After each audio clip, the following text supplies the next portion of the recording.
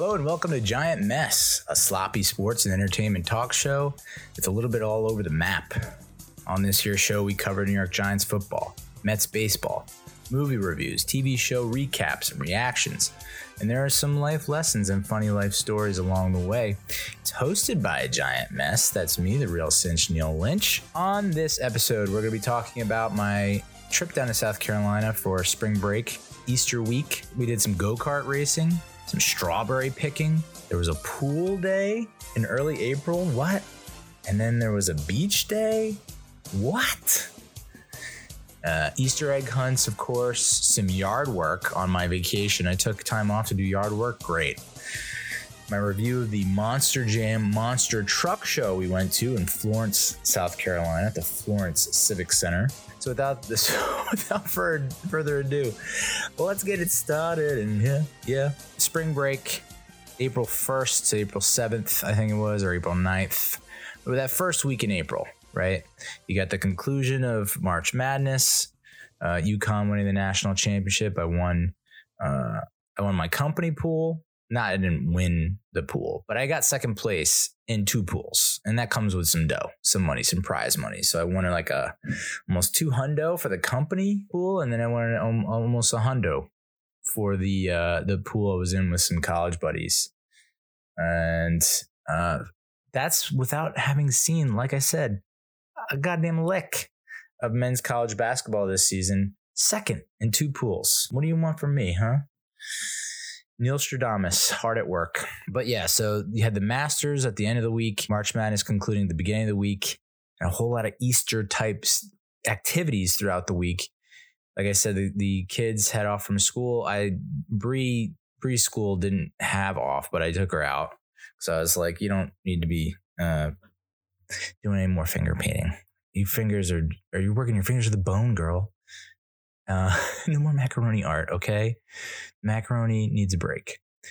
So this is coming hot off the trip to Orlando for work. So I spent damn near Monday through Thursday. It's not a full week. Monday through Thursday down in Orlando, Florida, going to the Universal Studios Park, but also giving leading workshops, giving presentations at my company offsite. Just come back late Thursday night and then, couldn't sleep a wink. Luckily, I worked from home the next day and it took me a full day to get one report out. And then I went and picked up Bree from school, from daycare, and we went to McDonald's in this area for the first time together. So we'd been to Wendy's a whole bunch. We have been to Burger King together. I don't know if we've been to Burger King around here, but I decided to take her to this McDonald's, and Wendy's, their kiosk is on point. Okay. The kiosk is about as good as it gets. The McDonald's kiosk, the whole process of how they just don't want you to order from a person is so convoluted and confusing. The kiosk words it in a way that makes it sound like you either have, you need to have some kind of card. Like, it didn't make sense. It was just like, just insert your card. That's all I had to say. Insert your card, or if you have to pay with cash, then you need to go to the front. So I was like, the way they word it made it think, well, I just have a credit card and a debit card. I don't have this other card that you're talking about. So then, I guess I had to pay at the front, which sucked. And then they have these, what they call table tents. So, and I know most of you are like, dude, Neil, we know how friggin' McDonald's works, but it's McDonald's wasn't like this when I was a kid. So, and I don't normally go into a lot of McDonald's, over the past 20 some odd years. So there's been some advancements, and I got to say, I'm not a huge fan. Like, the kiosk stinks, the way that it's just very unclear how things are supposed to roll out, the whole process. And then they have a table tent. You know what I'm talking about, the little thing that stands up, a sign that has your number on it, but there's also the table also has a number. So am I supposed to, it says enter the number. We're not going to tell you which number, and then we'll bring it out to you. And I was like, okay, well, this table tent says 20 and this says 765 on the table. What am I supposed to do? Like, it's just confusing. And it was all high school.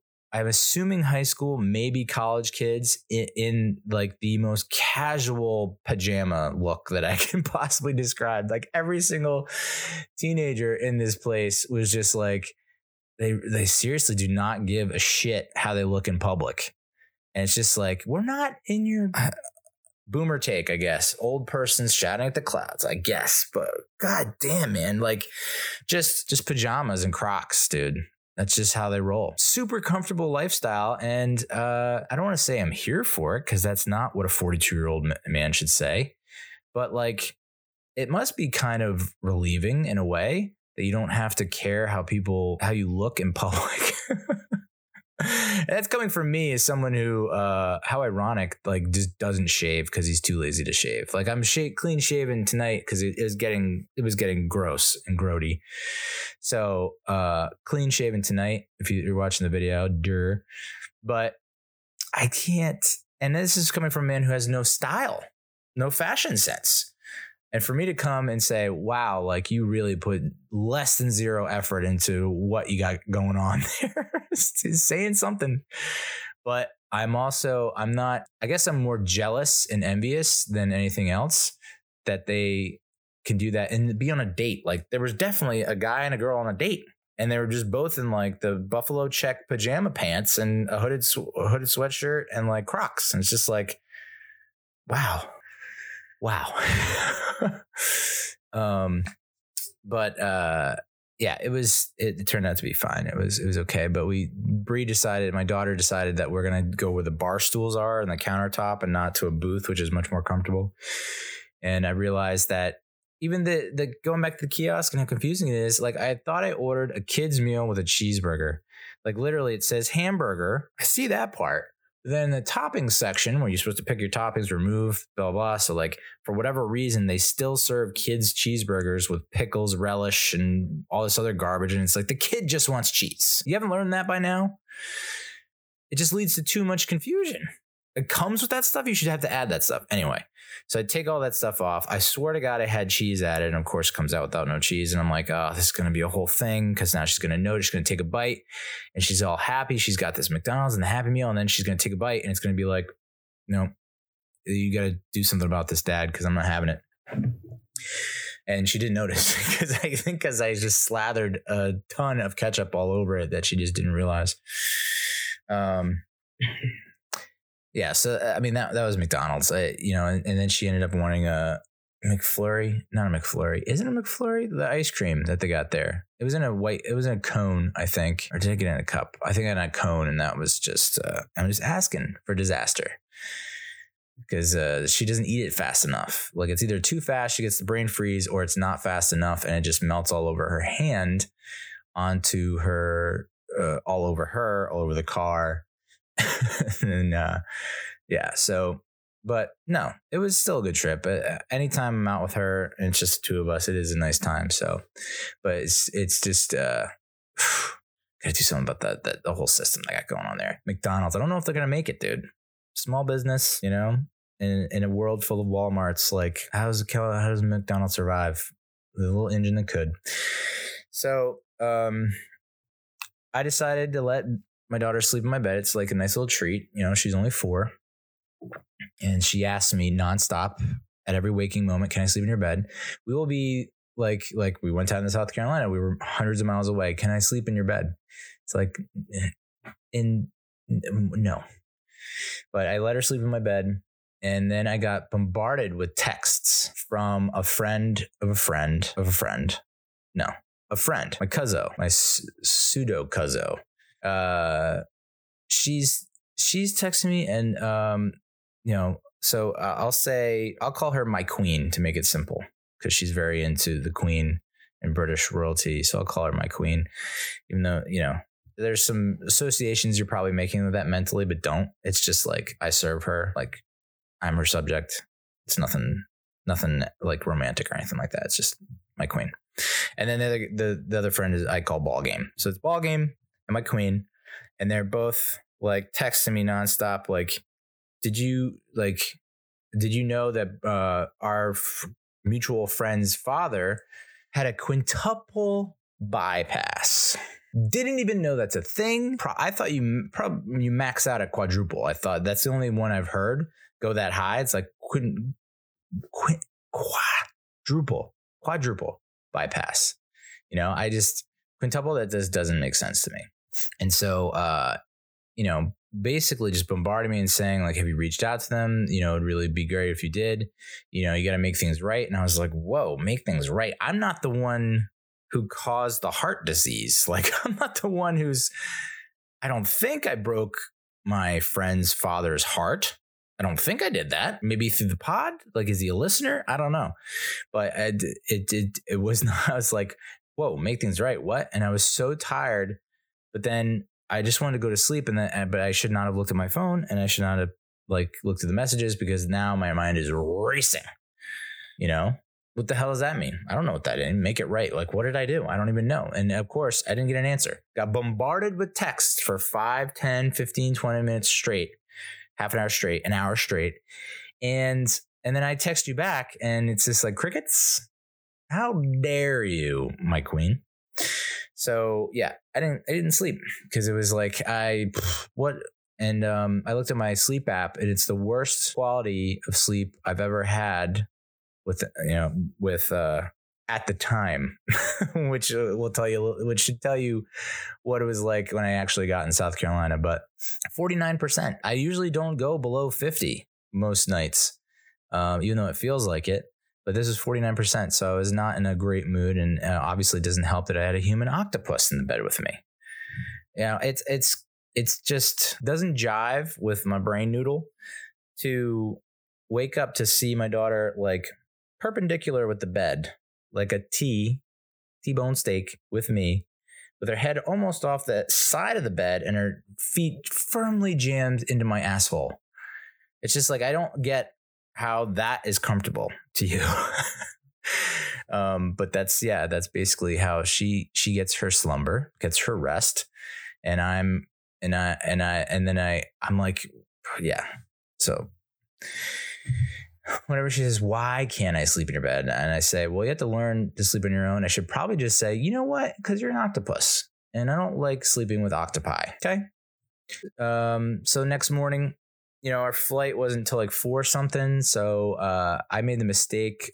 I made the mistake of buying a flight down there. And then the flights back on Sunday, Easter Sunday, were not within my budget. And I have sworn off Spirit, right? So Spirit is not an option. And all the other carriers are like, well, we're just going to charge you a hand, a foot, and a leg, maybe firstborn. Not a big deal. So I was like, all right, I'll just rent a car and drive home. It's fine. Easter Sunday is not like a huge, huge deal for us as a family. I don't feel like it has been. And I don't feel like it's big for any family. It feels like Christmas people get up for. Thanksgiving people get up for. There's some hype. There's some excitement. I don't know that Easter Sunday people are like, it's not the same, at least from the adults. It just doesn't feel like it's the same kind of approach and attitude. So, I decided, well, Easter Sunday, not a huge deal. So I'll just drive back Easter Sunday, rent a car. And then like the weather started to turn. So anyway, I decided I'm going to get an Uber, because the public transportation, because we're not flying out of Newark this time, we're flying out of Philly. And Newark, fairly easy, quote unquote, to get to. It's not as complex as how it is to get to the Philly airport. Like Newark, we just get to the train station, it's 2 miles away, and it's express. It should be express, or if it's not express, it's just the one train. You don't need to switch at all. It just goes, goes to the airport stop. Philly's like, all right, we got to figure out a way to get to Trenton. There's no real like long-term parking at Trenton, so we'll have to take an Uber to Trenton. We'll take the train from Trenton, New Jersey Transit to this spot, I guess in Philly, and then you get on the SEPTA, but then you have to switch on the SEPTA halfway through for I don't know what reason, because I guess people from Northeast Philly don't fly that often. So, and I was like, oh, and it's not a huge cost. It's like $40 total, maybe, but it would take us 2.5 hours to get to the friggin' airport. 2 hours, about 2 hours. Like I live 40 miles away. Without traffic, it would be a 45 minute drive, I think. And for this Uber, it's going to be an hour. So I was like, all right, fuck it. Let's do it. So I'm going to be driving back. And like, it's the same price as if you were to blah, blah. Just justifying in my head. So I ordered an Uber, and the Uber got here right when I wanted it to. And I always have this very nervous interaction with them once they see that I have a 4-year-old, because I don't know that every Uber driver, like when they sign up, they're necessarily prepared for that kind of stuff, especially in the burbs. I feel like, the Uber only offers car seats for kids in New York City. That's I swear it's the only city that they offer that, which is bananas. But I don't think a lot of the Uber drivers are prepared to see an adult and a child get an Uber outside of city limits, apparently. So there's always that awkward moment like, hey, there's a kid with me. I know it only looks like there's one person, and I don't know if I'm supposed to enter that kind of information into your little app that you got going there, your little startup. But yeah, I was just like, yeah, I got a 4-year-old. So is that cool? Yeah, cool. So on our way to the airport, we hit some traffic, of course. Almost a dead stop, grinding to a dead stop. It was crawling along. Eventually it cleared up, and we looked, and it was a 4-car accident that I could see. 4 cars involved. One car, the entire back was pushed in. Another car, the side was like concaved in. Another one, their front was caved in. It was like each car had a separate piece of the car that got damaged. And something I've never seen before. And once we got to the airport, I saw a mom struggling with her little kid, and it was nice. It looked like she was trying to wrestle an eel. It was just like, and I eventually experienced that later on down in South Carolina. But it's an awkward situation because the kids. It's human nature to pay attention to that. Like if we're standing in line to go through security, and you're in front of me and you're struggling with this kid, I see it. There's no way I can't see it. Like, and the person in this other portion of the friggin' snake's belly, he's looking, and everyone's just like, we wish you didn't have to go through that. Like, that's just the mindset of every parent there is like, we've all been there, and we're hoping that you're able to make it through this. Just know that it's going to be okay. So yeah, the dad eventually showed up, and she was like in tears. I could see her wiping away tears. And she had someone else, some guy like in the next line who'd been watching me. He like chimes in with his little token of advice. And it's like, it's just funny how like we have to sit there and watch it and wait to like offer our condolences. It's a very interesting dynamic where it's like, we're just watching and we want to help, but we know we probably can't. And so we're just watching and we're waiting for it to end so that we can go and be like, hey, so sorry to go through that. I wanted to get lunch with Bree before the flight, and she just wanted snacks. She's just a snack gal. She's a snack lady. She loves her snacks. So I got her this huge bag of Doritos because they didn't have anything smaller. And she ate the whole thing. And she does this thing where, I don't know if this is normal or not. When you eat a bag of Doritos or anything covered in cheese dust or whatever, powder, I think most people, kids included, would not finish the whole bag before licking their fingers, right? Like they would eventually, like every handful or 2, 3 or 4 handfuls, you would lick your fingers and move on. Because I feel like if you have too much cake cheese dust on your fingers, I don't know. But Brie went through the entire bag, and I've never seen fingers more covered in cheese dust. Like they looked like gloves. Like instead of fingerless gloves, like the opposite of fingerless gloves. Like it was just the fingertips are covered in these gloves. And just the thick orange, and then she went to wipe it on me. And I was like, dude, what are you doing? We have napkins. Not only that, you're set up for glory, for absolute nirvana, bliss, heaven. Just lick your fingers. You'll thank me in the morning. Of course, at the gate, I bore witness to the most hardcore of mothers on this planet. A hardcore mom to the core, to the bone, down to the bone marrow. Like, just couldn't not say things to her kids. Do you know that kind of mom? where it's like stating the obvious, warning, making threats, scolding, warning, nonstop commentary on what the kids are doing. And it's just like, STFU, dude. I've said 2 words to my daughter since we've been at this gate for the past hour. Good job. That's basically all I said to her. This mom was just anything that the kid did that wanted to comment or question, a concern, some feedback. Like I've never seen anything like it. Even when we got to Myrtle Beach Airport and we're at the baggage check, it was just like, is this a game show? Are you competing right now? Are you in first? You have to be in first place because you're the most hardcore mom I've ever met. Like, chill out. Your kids are going to be effed just like the rest of us. Everyone gets effed. And it's not necessarily you that did it, but it's some other factors, but maybe you are partially to blame. We got on the plane and my daughter was just so fidgety, just like, and much like Spirit Frontier doesn't have the lock on your tray. That's why when they say put your tray in the upright and locked position and that little spiel they give at the beginning. And I'm like, are you familiar with your trays? There's nothing to lock. There's no lock.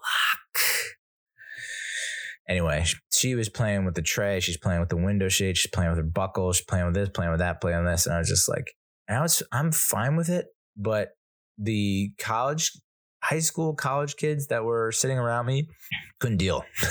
And I think a lot of people, again, there's the 2 factions, right? The adults that have kids and then other people that don't have kids. They just the level of understanding is so disparate. It's crazy. But she also likes to say stuff like, I like going up and down, up and down, up and down. When is it going to go up and down? And I'm like, well, it's going to go up. And then I have to watch my phrasing here, right? I think we all do. It's like, normally what you would say is, well, it's going to go up and then it's going to go down.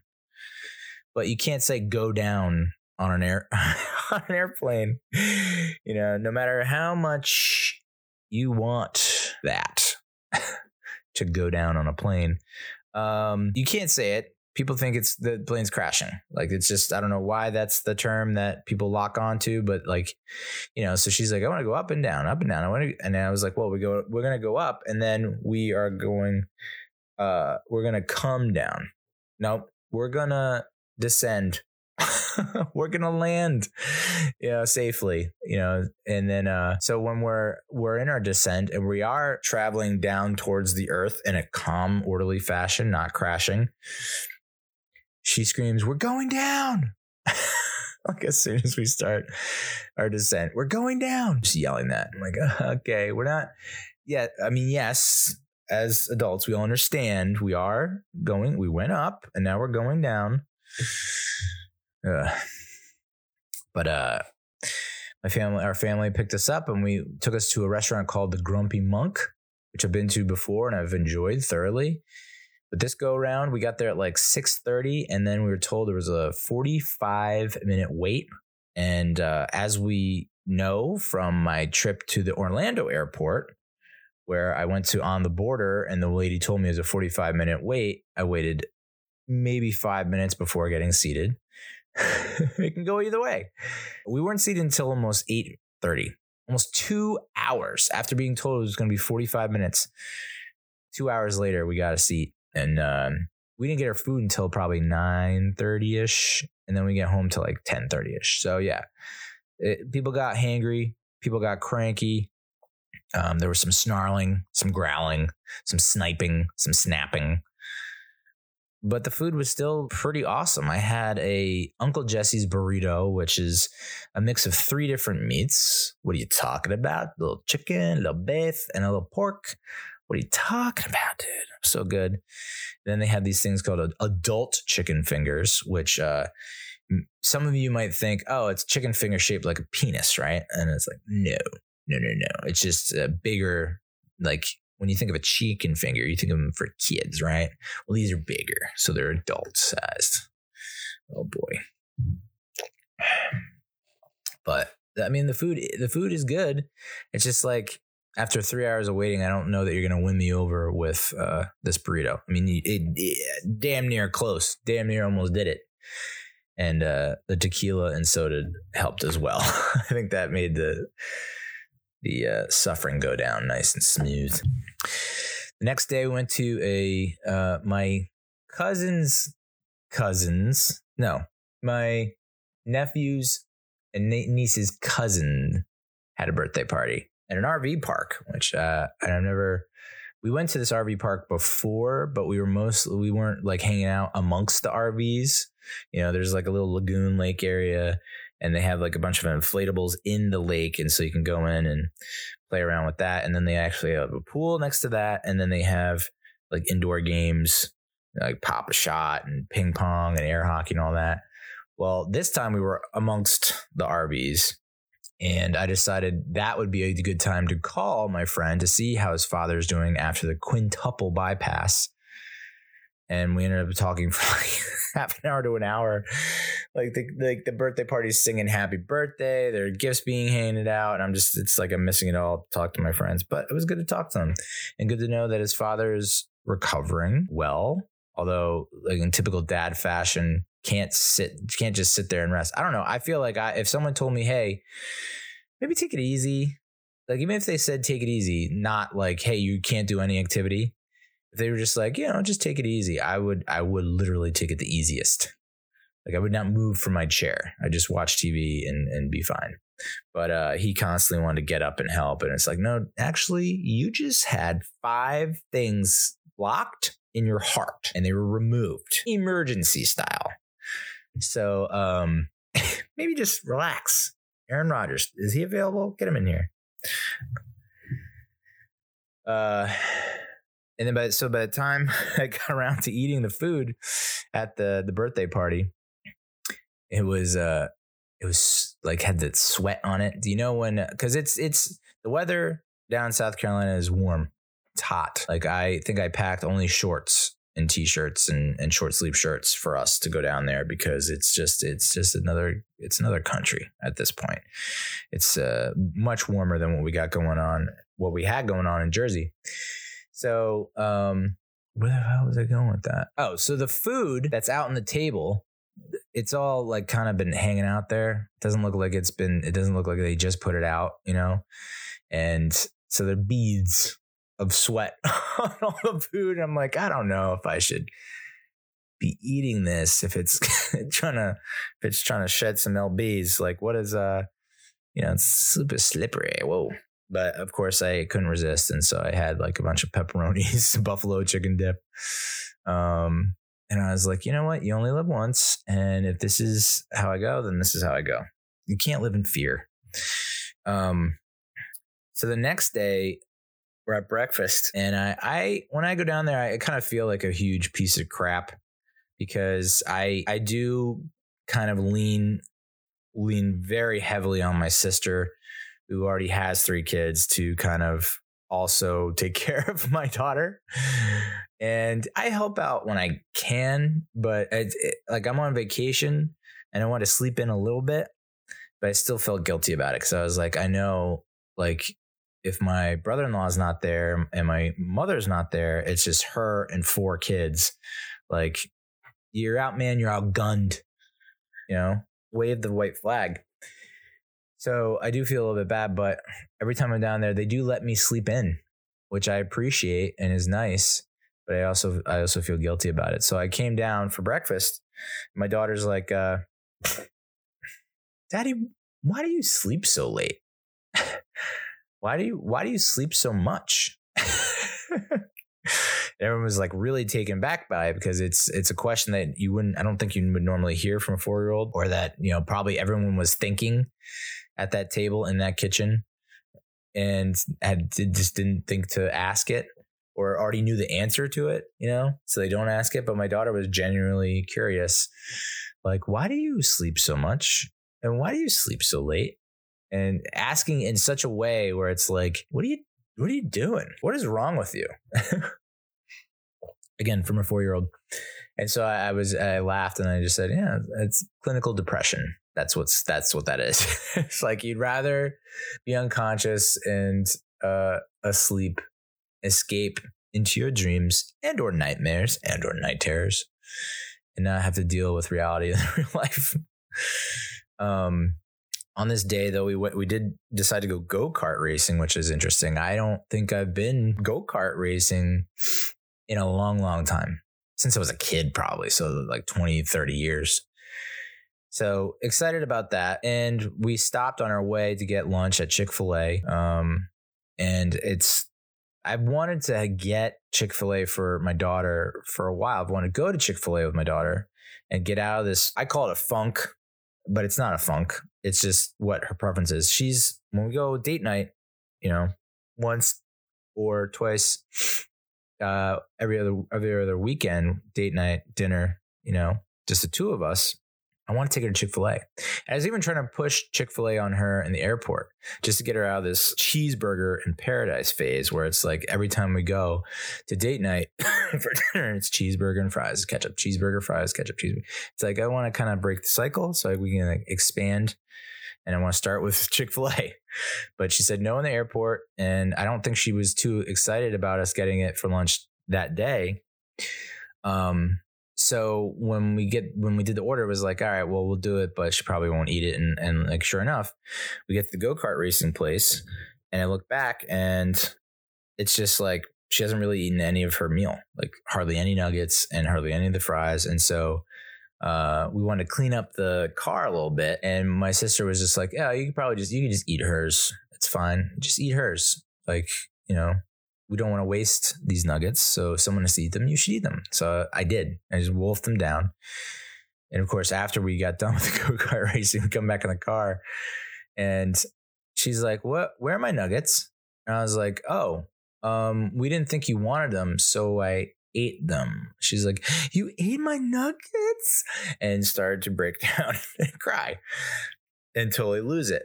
And I was just like, oh my God, what are the odds? And you've seen this before pan out on sitcoms and whatnot. It's like, you knew this was coming. Why didn't you just pop your head out and be like, hey, Brielle, are you going to have these? Are you saving these nuggets for later? Because apparently that's what she was doing, because that's what kids do. And I forgot that kids, like, as a kid, I might not have done it, but I know that other kids do it where it's like they'll eat a bite and then it'll be like, save this for later. There's something about like saving it for later that is so cool to a kid. And I just forgot that the kids like to do that. And that's what she was doing. She's like, I was saving it for later. I was saving it for when we came back from go-kart racing. Like in her head, her mind, she had this idea of the chain of events that need to happen to make her really happy. And for her, it was go-kart racing first, then nuggets. It's like she got so upset and I felt so bad, but it was just like, we just thought you like, how often do you just not eat your dinner and then we have to put it in a box and we're able to put it in a fridge? We're not able to do that with these nugs, man. Oh my God. But go-kart racing was fun. It was a place in Myrtle Beach. I think it was North Myrtle Beach off what I think is 501 or no, I don't know. The one that runs parallel with the ocean. So 2 like tracks on either end of the park. And then there's some more smaller kids stuff. Like I think there's a smaller kids track. And then there's also a carousel, like maybe 2 or 3 other rides for small kids, it would appear. So we spent most of our time on the tracks. And my brother-in-law is a freaking savage, dude. And I'm really disappointed, mad at myself, and frustrated that I feel like it's so necessary to follow the rules at all times. And I know some of my friends who are like drinking buddies will probably say, what the hell are you talking about? Follow the rules. Like, I saw you moon a cop.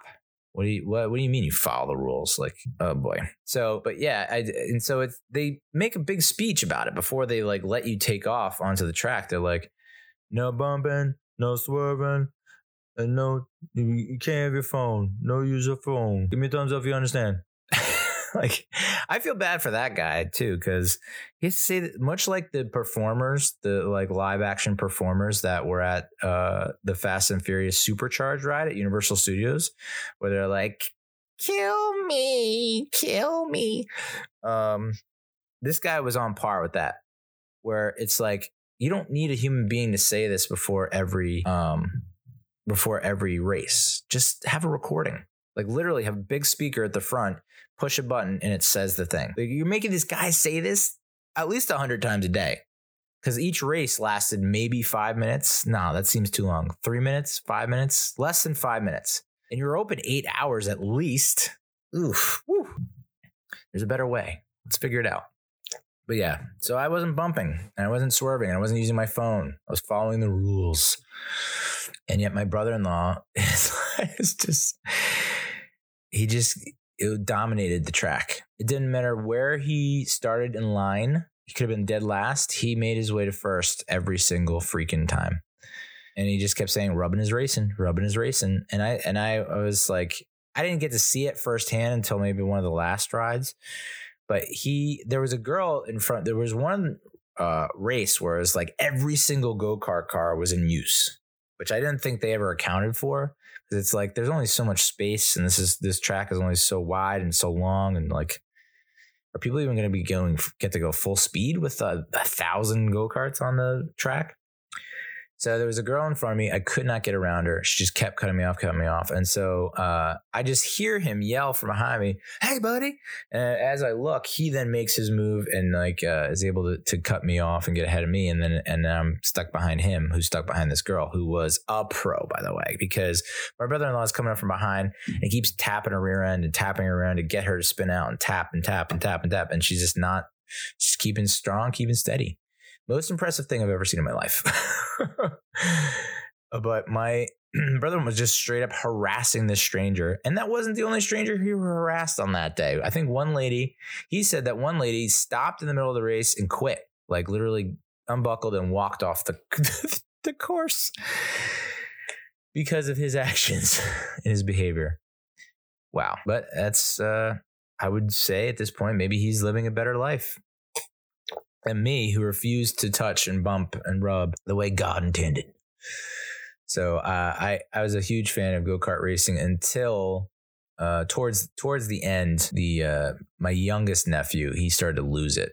And I was reenacting what that mother had gone through at the airport in the security line, like just trying to hold on to this dude. The difference is that I'm older.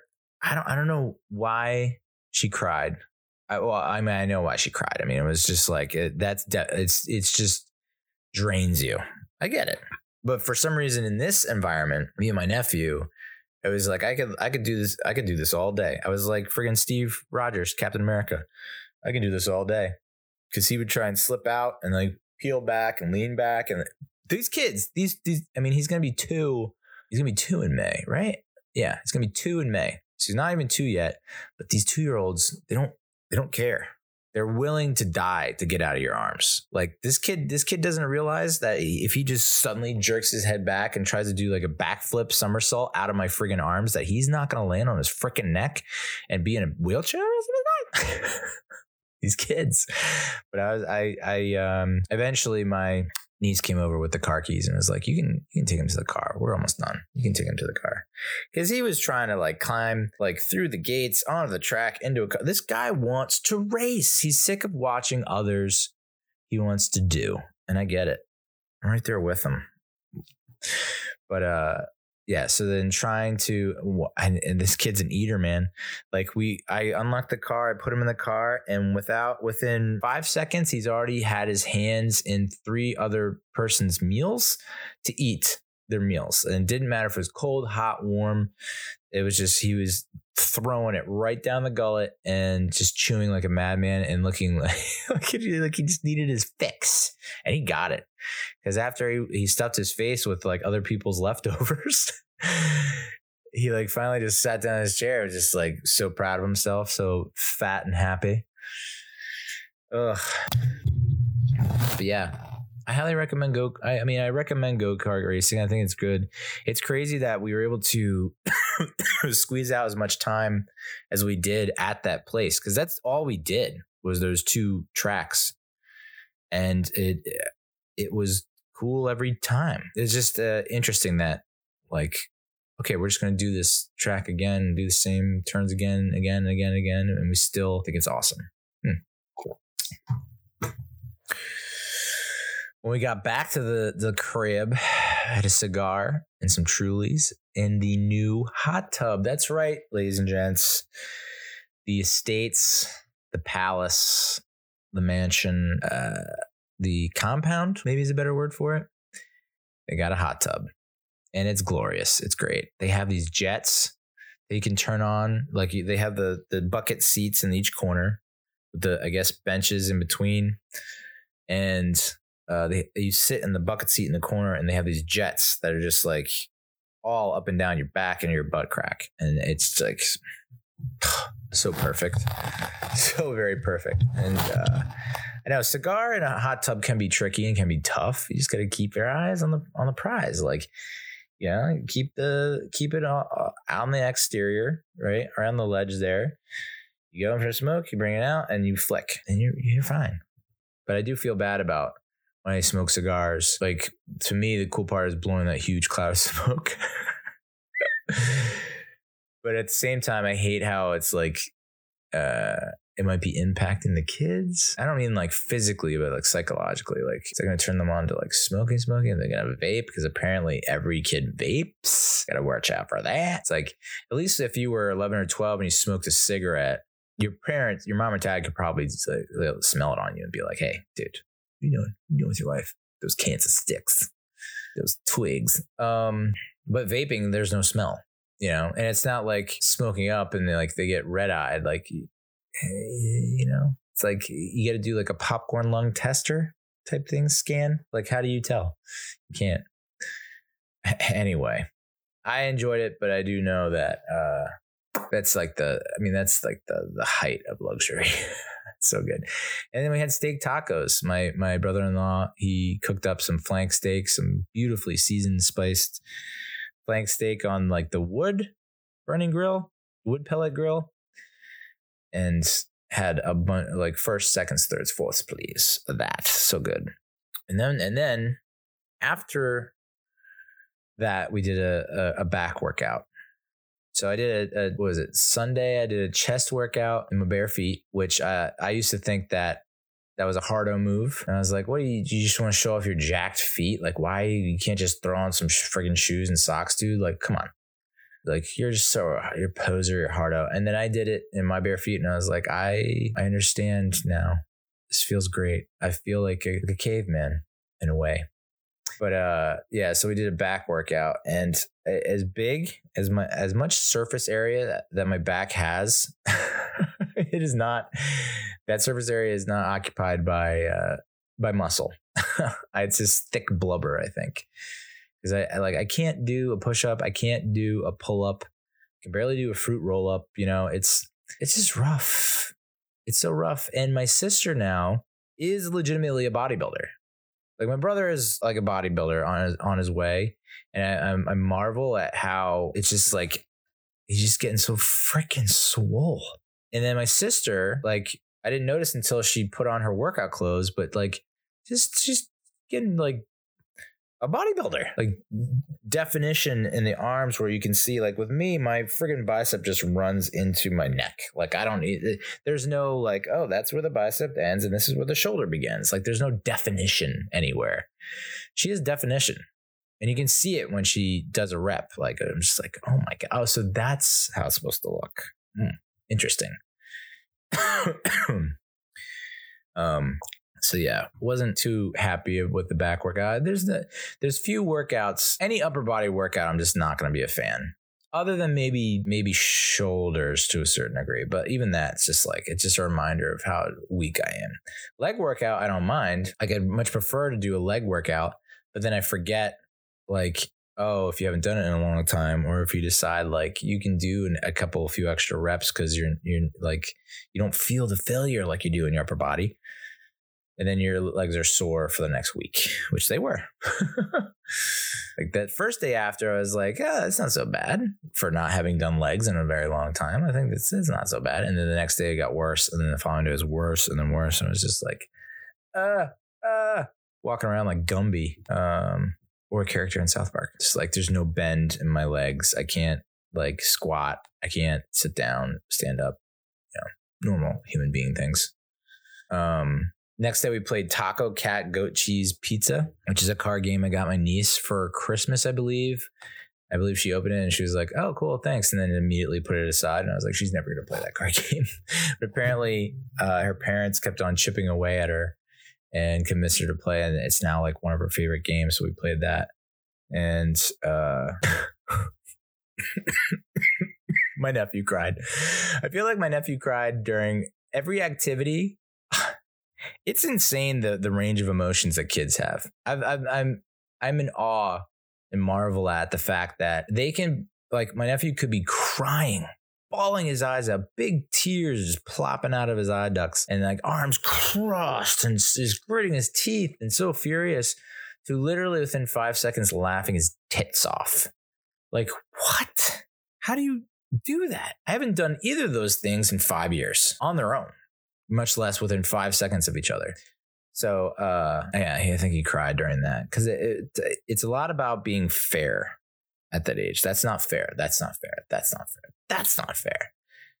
And it's like you got to hammer it into their heads, or at least I'm trying to hammer it into my daughter's heads. Like, yes, life is not fair. How are you going to handle that, lady? Because I didn't handle it very well, and I don't think my nephew is going to be able to handle it very well. You know, it was a game where I was like, oh, well, you know, she's cheating, because my daughter was trying to play as well, but she doesn't know what the hell's going on. And so, you know, accused her of cheating, and then, you know, just fighting with his sister. And it was just like, it's just wild, the roller coaster of emotions. Like, we're going to play Taco Cat Goat Cheese Pizza. Yeah. Freaking out. And then immediately getting angry that his sister did something. And then being back to being like exuberant about this frigging game. Then to accuse someone cheating, getting super angry, back to just max volume. Like, I have my, you know this, if you have an Apple Watch, you know what I'm talking about, but the loud notification, loud environment notification that you get, where it's like the little yellow ear that comes up and it says the current volume is rather loud. And, you know, sustained volumes that exceed 80 decibels or something like that for more than 5 hours can result in hearing loss and hearing damage or something like that. That friggin' notification on my Apple Watch was constantly going off in this house. Just constantly notify, like, it's loud. Hey, not sure if you saw this. It's loud. Hey, it's still loud. Remember that whole 5 hour thing? You're going to get hearing loss. Like, is this you trying to disprove me? Why are you doing this to me? That's the Apple Watch talking. But yeah, that thing was going off nonstop. I swear there's something going on with my nephew. So loud. And the worst is, and this only happened to me once down there, but I don't know when this happens. I don't know if it's I don't get enough sleep or if I have a hangover or something. But like when my nephew talks loud, or anyone talks loud, it can be just above like normal speaking voice I get. I can feel my eardrums like shaking and pulsing or vibrating with the sound. So it's like you speak and it's like I can feel the sound wave like hit my eardrums. I don't know if anyone else experiences this. It is the worst. And so, yeah, my nephew's he's a loud kid, but a good kid, just a little loud. We ended up going strawberry picking, which was fun. I'd never been strawberry picking before. These orchards that were nearby, and you pay, or no, you get a bucket. You just walk down these massive rows of strawberry fields and pick the ones you like, put them in the bucket, come and pay for it. And I forget how good strawberries are. And I think I went off on, I swore off strawberries for a little bit because I just kept hearing things and seeing things about like, oh, do you know how that shit's like grows? Do you know what goes on inside a strawberry? It's like, oh, dear God. Then my sister was like, yeah, what I like to do is I like to soak them in vinegar and water. And that really clears everything out, you know, makes it clean to eat. So I was like, oh, that's a good idea. I guess maybe I'm back in on strawberries. Very cool. And of course, each kid has to have their own bucket, right? This is my bucket. I want this bucket. I picked it out. This bucket is mine. That's very important to have your own bucket. And then be in a competition with the other kids to see who could pick more strawberries. And I gotta admit, for 4 kids under 10, they picked some good strawberries. We got some strawberry picking talent in the family, because not one had any like mold or was like brown or mushy or anything like that, or had white crap all over it. Just, I would say, almost 100% success rate, which is unheard of when picking strawberries. So I've heard.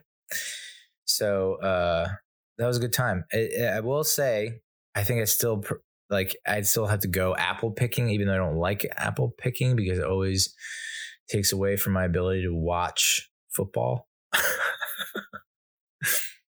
I feel like apple picking is always during that time of year where I don't know what the temperature is weird.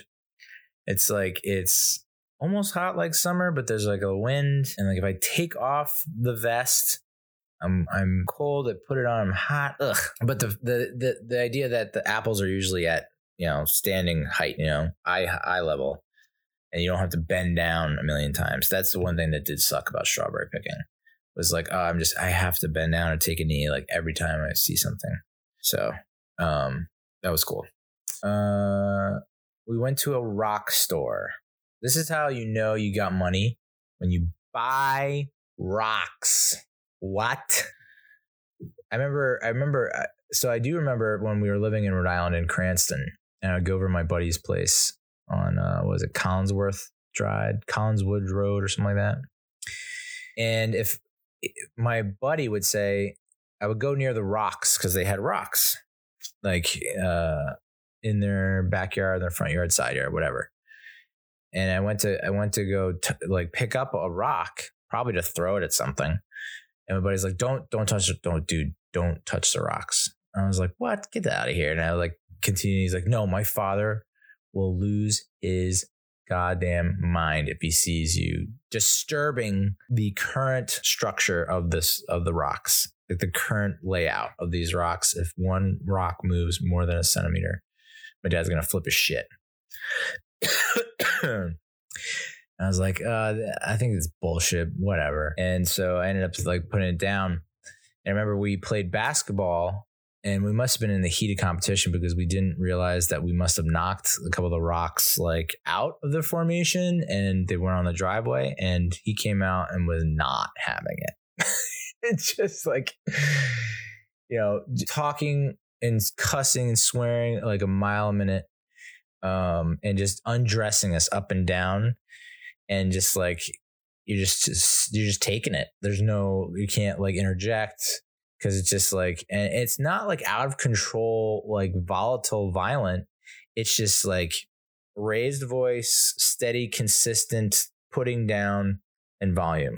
You weren't worried that he was gonna attack you physically or anything like that, but you're just getting undressed in public in front of people right now. So yeah, we went to the rock store to pay by check, because the store charges if you use a credit card. Which, how do you know? And this is just a very ignorant question, but how do you know you're in the South without saying you're from the South? People pay by check. It's just crazy to me, but it's not a Southern thing. That's literally a lot of places across this great nation of ours. So yeah, we had to go to the rock store to pay by check, to pay money for rocks, which always throws me for a loop. But there's also people that pay for mulch, and it's just things you wouldn't think you had to pay for $200, Alex. Rocks. That's how you know you made it, when you're paying for rocks. My brother-in-law also got he was supposed to get a sweet custom Coastal Carolina hockey team jersey, which is awesome. And he was going to customize it. And of course it came in wrong. So we had to go and return that. But we also had to pay, and we had to pay by check. But on the way there to Coastal Carolina, my sister points out, And I'm looking left and right. I'm just looking around, like taking it in. My sister goes, well, this is where a lot of the college kids live. And it's like, she didn't even get done saying that sentence. And I looked over and I saw a couch on a roof. And I was like, oh, this is where the college kids live. Which normalize couches on roofs. Why don't we have more seating on our roof? Feels like a missed opportunity here. Like, I would love to sit up there, just take it in like a crow's nest. Every house should have a crow's nest. Damn, that sounds good. We went to one McDonald's to get the kids ice cream, and they didn't have ice cream, which is outrageous. How does that happen? So we ended up just getting them drinks, and then we went to the grocery store, and then we went to a second McDonald's, 2 McDonald's in one day, and we were able to get the ice cream. I think it was after we got the second McDonald's. Then we went to the grocery store, because my nephew, in addition to being living loud and proud, he also pees a ton. I don't know what's going on, but it feels like every stop, every hour, every half hour, he's like, we'll be getting to a new place or move, like coming away from a place, and be like, I have to pee. He had to pee at the rock store. He had to pee at the custom jersey place. And then we get to the grocery store, and he had to pee. And I was like, my man, I don't know what to tell you. Like, I kind of have to stay here and hold down the fort. And he's like, all right, just dump out my Pepsi. I'm going to go in there. And sure enough, this kid, dump it out. And I bring over the cup, and he whizzes, and he fills the whole freaking thing. I mean, this is like a draft, like a solo red cup worth of pee. Maybe bigger, probably bigger. And he was just like, as his hand is shaking. He's so happy with himself and laughing that the cup of piss he's holding is shaking. And then I have to get out of the car and calmly walk over, like, hey, you dumped that first drink just right on the asphalt there in the parking lot, just right out the door. You dropped it. So why are you carrying that cup of apple juice to the sewer? Oh, dear God. And we had a chicken bog for dinner. Chicken bog, which I first had back in, I want to say 2010, maybe 2011, where we went to my brother-in-law's brother's place, an RV, home, mobile home, that kind of thing. And his girlfriend, eventually fiance, eventually wife, eventually ex-wife, made us chicken bog. And I couldn't believe it was a real thing. It's like, you live on this earth for 30 years. You think you pretty much know just about everything there is to know. And then chicken bog comes into your life. Chicken bog. It was good. I like it. It's, how to describe it. I don't think it's rice. Is it rice? Yes. Yellow rice, I think. With like Polish kielbasa or sausage, Polish sausage, and chicken, obviously. And you kind of, I don't know if you slow cook it, but it's in like a pot. Throw it all together, and then you can throw whatever you want on it, like hot sauce and whatnot. It was good. It's very addictive. You kind of like eat it quick without knowing you're eating it quick. That kind of food, that kind of cuisine, that kind of meal. And then we did Armageddon, as my brother-in-law likes to say, buys and tries, bro. And I used to be proud. I'll say prouder of my buys and tries when I was like in college, right out of college. Worked on them a lot for the ladies mostly. Did not work. And now I'm an elder lady. I'm basically doing like, those speed walking grandmas that are fit, that wear like the ankle weights and the that's like my level of strength right now, is like ankle weights and wrist cuffs. It's so sad what's happened to my buys and tries. They used to be my pride and joy. They really were. And my sister has like, she's like not quite She-Hulk, but like on the path to She-Hulk, but a lot funnier, in my opinion. And of course, my brother-in-law likes to play his music loud because he's an American. And he has that right. And it's his house and it's his garage and it's his time.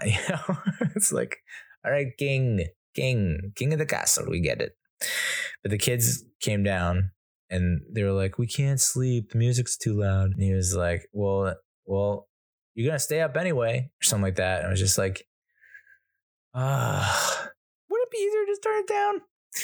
They came down a second time, and my daughter was crying, and my nephew was like, she's crying because she thinks you're mad at her. And I was just like, oh yeah. And she wanted a kiss and a hug, which I provided. But she thought I was mad at her, and I felt like saying, no, I'm not mad at you. When you saw me, I was hating myself very hard because I am a weak person. And it's that's what's going on there. I'm not mad at you. I'm just in my own personal hell because I suck at lifting. And I have to look at my younger kid sister just crushing and be like, what happened? But ultimately I ended up caving in and buying a flight home because the weather was supposed to be pretty nasty over the weekend, like a lot of rain. And I'm like, that means, Easter Sunday, does that mean people are going to be with their families and they're not going to be driving as much, or is it going to be more driving no matter where I go? And you add in rain, that's going to add in at least 2 or 3 accidents, which means it's going to be like 12 hours in the road. Oh boy. I did not download enough movies on the iPad to get through that. So I ended up just buying a flight back. It was a day early. Originally I wanted to leave like Easter Sunday afternoon, but this one was Saturday night. And ultimately I think it was for the best. I think it made sense because I don't know that we would have survived that. And of course I didn't sleep a wink that night. Tuesday night. Those nights where it's like you honestly think that you didn't sleep at all, not even a single minute. It's like you're entirely way too conscious of your eyes being closed and like hearing all the sounds around you, and your breathing is like, yeah, this is either not sleep or the world's lamest dream. My sister also has a dog, a golden doodle that is all black, which I hear is unusual, maybe rare.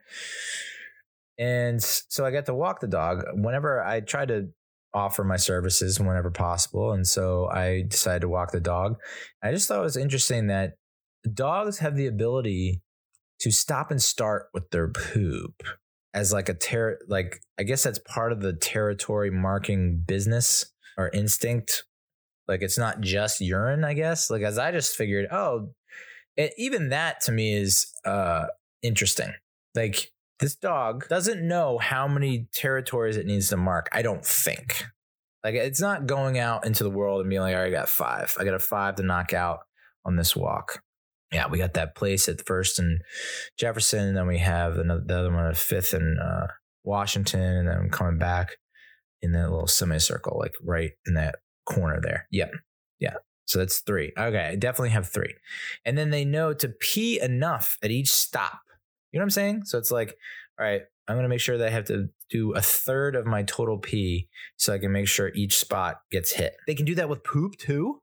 Like I'm just going to poop out one nug here, and then I'm going to move over there because I know that needs to get done today amongst many things. And I got to pinch one out over there. Just the urethra sphincter digestive tract control that dogs have is really quite impressive. Like the fact that they can be locked in a kennel for hours and not pee in that kennel every single time. I don't know. Because I don't know that you could do that to a human. I don't know that a human could do that for 4 hours.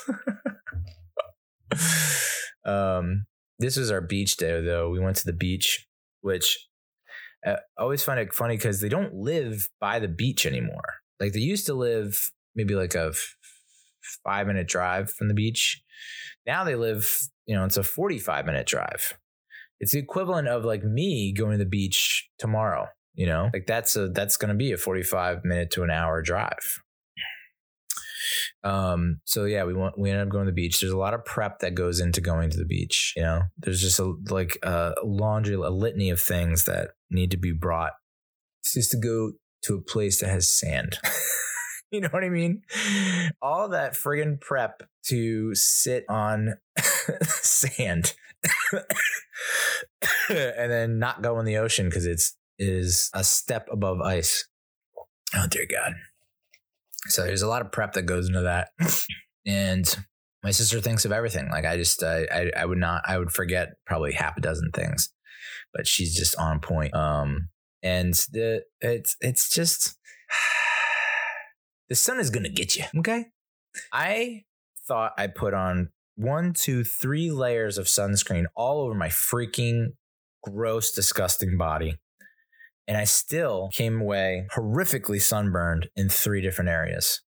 3 random areas that you're like, wow, okay, this sun is very precise. The fact that it caught, like, I didn't swipe all the way down the side of my foot. You got me there? Jesus. So yeah, a lot of sunscreen. And I swear I put so much freaking sunscreen on my daughter's back. No matter how much she was wiggling and wobbling while I was doing it, I was positive that I really nailed it. And then, of course, it's so deceptive because you're standing there on the beach or you're laying on the beach and it's not red at that time. So you're like, all right, I think I'm going to make it through. No sunburns. Pretty sweet.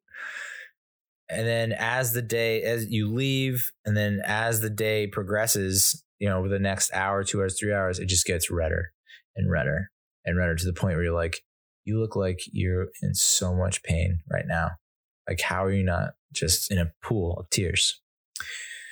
So yeah, I got her back pretty bad. And then I got the side of my foot and like some random part of my rib cage. And then like in between the elbow and the tricep. What? Like, really, I get no margin of error here. Like, you couldn't just say, well, he tried and not burn me there. That'd be sweet. I also have this in my right eye. I have like this flashy spot thing, like if you look directly into the sun and then away, or you looked directly into a light and looked away, like the remnants of that. I have that going on in my right eye, and it kind of feels like my head is an old abandoned warehouse, and there's just outdated shit everywhere, just obsolete stuff, just like hoarder style. And you walk in and there's like an overhead UV light that's flickering. Like, that's what's going on in my eye. Like, my eye is the window out to the world. My head's a building or, a headquarters, an office, a warehouse. And you can see the flickering of a UV light in the old abandoned warehouse. While we were parking to go to the beach, we found a spot, and it took, like I said, it took us all, there were 1, 2, 3, 4, 5, 6 people that had to put on sunscreen. And so we were there in the parking lot for a while, and we saw a bunch of people pull in. And then, the way that the parking lot's set up, it's kind of deceiving, where it looks like there's a spot, and then you pull in, it's like, oh, this is a driveway, or this is a fire hydrant, or this is a tree. Like, you could have made that a little more clear. So you would see a bunch of people pull in and then pull out. And then this one guy comes and driving like a low riding car, a car that's very low to the ground, and literally coming up the ramp, because it was just, such a teeny tiny ramp that normally, like, we didn't even feel because we're in a friggin' tank. No big deal. And this guy's not. And so he just ends up, you could hear him scrape the shit out of the bottom of his car. Just like, and then he had to come back out because there were no spots. And so we just did the same exact thing going on. I was like, just like, ooh, I just hear like cash registers, dude. Cha-ching, cha-ching, cha-ching. So I go to the pay for the parking, and I was going to do it on the mobile app that I have, which I could do, but it was like, I don't know. It might get a little whatever. So I went to, they might charge a fee or something because why not? But there's an actual parking ticket machine. So I go to it and I do as I'm told, follow the instructions. And then it's like printing your receipt. And so it just says, take your receipt here. And so I'm looking around. I was talking to my sister and I look back and I see the receipt come shooting out of the machine and then directly into a slot between the outside of the machine and the insides of the machine. Like literally the width of a piece of paper, the width of a receipt, this receipt went into that slot. And I was like, I think we're supposed to put that receipt in our window. And now, like, do I need to jailbreak this friggin' machine to get this receipt? What are the friggin' odds, dude? And then, of course, my niece, who's Captain Hindsight, was like, oh, there's a little spot for your fingers here so you know to put your hand here to catch the receipt so it doesn't do that. And I was just like, where were you 2 seconds ago? So we had to call the number on the machine and they had no idea how to handle it. It was just like the paper fell back into the machine. It slid back into the machine. How is that possible? So yeah, we get on the beach and we're building like sand castles or whatnot by the tide, the shoreline there as the water's coming up. And my mom is calling me. I know because on the Apple Watch it says, Mom calling. So I pick up and I'm trying to move away from the beach so that she can hear me and I can hear her because the tide, is pretty loud. The waves are crashing. It's pretty loud. It's hard to hear. And so I turn away and then she's like, well, I don't mean to distract you. I'll let you go. Love you. Bye. And I was like, all right. Well, you're not distracting me, but it's fine. Love you. Bye. And then I turn back and my sister goes, did you see that dolphin? Oh my God, it was majestic. The dolphin was so cool. Oh, I was just like, okay. Yeah. So I don't mean to distract you, but I did distract you and there was a dolphin and that's like a once in a lifetime thing. Cool. Oh, the moment we got on the beach, it was nice and clear, sunny day. And I look to my left and I just see, it just looks like our world is a drawing or a painting or an illustration and they haven't finished it yet. Like at the horizon line, that's what it looks like. Like we're on a blank sheet. We've been using this blank canvas and we're filling in all this other stuff. But then there's just like the blank canvas, because we haven't filled it in yet with the rest of the world. That's what it looks like. It's just like the world ended. And I was watching, I was like, what is that? And I felt like I was in a disaster movie, natural disaster movie. Like, oh, that's actually like a poison fog that happens every 30,000 years that we didn't know about. I don't know.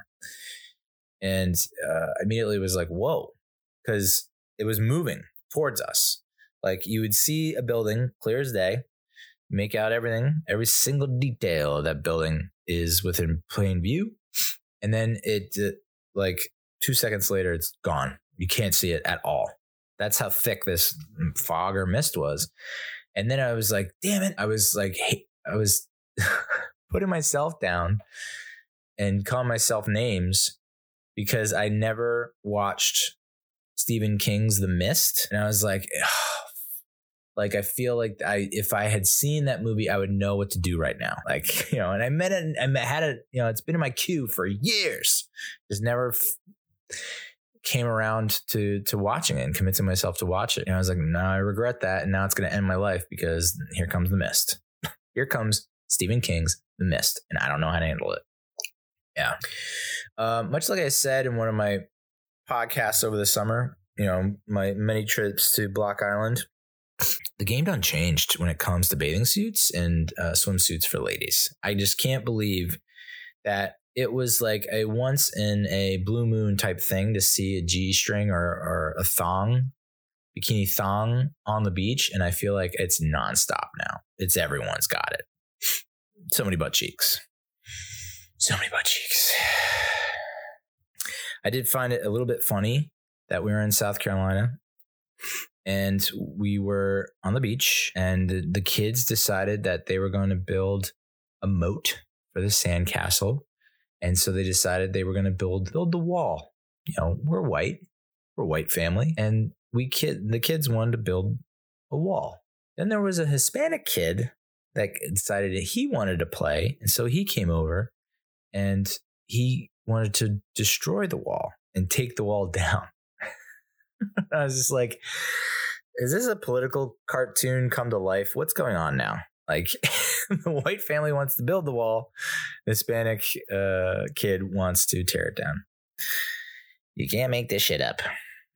So that definitely got a little snicker on me. We then got pick up or take out from El Cerro Grande, which I was thinking about this. I don't know that they've ever had really great Mexican in South Carolina. Like this El Cerro Grande, it hits the spot in a way that like sometimes Sbarro can hit the spot. You know what I'm saying? Like, I don't know if Sbarro is a good selection, good choice, but sometimes it just hits the spot. It's not anything to write home about. It's just like, well, that did the job. Job well done. That's kind of El Cerro Grande. There's no like mind-blowing Mexican down in South Carolina, which I always thought was kind of weird because they have south of the border, literally, if you've never been through, crossed the North Carolina, South Carolina state lines or whatever, there's a little rest stop area called south of the border. And I think they have rides and a huge store and all kinds of stuff. I think we actually stopped there the last time I drove with my daughter, which would have been Christmas, right? Yeah. So, I don't know. You just think that there would be like awesome Mexican places everywhere in South Carolina, and they're few and far between, which is very odd. So I think like that's one of the many businesses I've made a list of businesses that I'm going to start and create and become super uber rich on. One of them is opening a Mexican food franchise in South Carolina, or at least the Myrtle Beach area. Anyway, we go to pick it up, and my daughter and my nephew come with me, and we're picking up the order. And the woman sees my daughter and my nephew and says, "Oh, I have 7 grandchildren, and I know what they like. Is it okay if I give them each a quarter?" And I'm like, "Quarter? Like, okay, wow, that's some weird grandma type stuff, but all right." But then I look and I see there's like a gumball machine and some kind of candy machine. And I was like, oh, great. We're going to pump them full of sugar before they have to eat their dinner and then not eat their dinner. And then be cranky from all the sugar and then not go to sleep and then have bad dreams and then come and wake me up. Thanks, lady. You have 7 grandkids? Wow. Taking credit for 7, my God. So we can't eat that dinner that we just bought them. Cool. It's funny though, like we're talking a lot about kids and their tendencies, like saving food for later. How about when a kid is hungry, they're hungry right now. It's like, you can tell them straight up, like, hey, dinner will be ready in 15 minutes. We're going to have dinner in like 30 minutes, like less than an hour. You can wait, right? Like, no, I need to eat right now. I'm hungry right now and I want something right now. Same with like going to the bathroom and having to pee, which that's why I got to give credit to my daughter, because she has somehow found a way to but to stave it off. I've never seen, she's had, in my presence, she's had 1 or 2 accidents. And then I've heard of, or the news is relayed that she's had 1 or 2 other ones. But overall, I'd say her track record is pretty impressive in terms of like not peeing herself or pooping herself. Even though I have a podcast episode about it, the time that happened. She does a pretty good job of being able to hold it off. Which I was very impressed with on our flight home, because this whole like initial descent, not being able to get up at all during that fucking descent is straight up illegal. Like, it should be illegal, especially if you have a kid, a 4-year-old girl, and you expect her to be able to like, and of course I asked her repeatedly, like, do you have to go potty? Do you have to go potty? Do you have to go potty? Right when I'm supposed to, like, we're about to get on the plane, but you can still go potty. Do you want to go potty? No. Okay. All right. We're about to start like going down, as you say. Do you have to go potty? No, I don't. And then of course it finally comes and they say like, okay, we're beginning our initial descent. Buckle up. You're not allowed to get up. she turns to me and goes, I have to go potty. And I was like, we're fucked.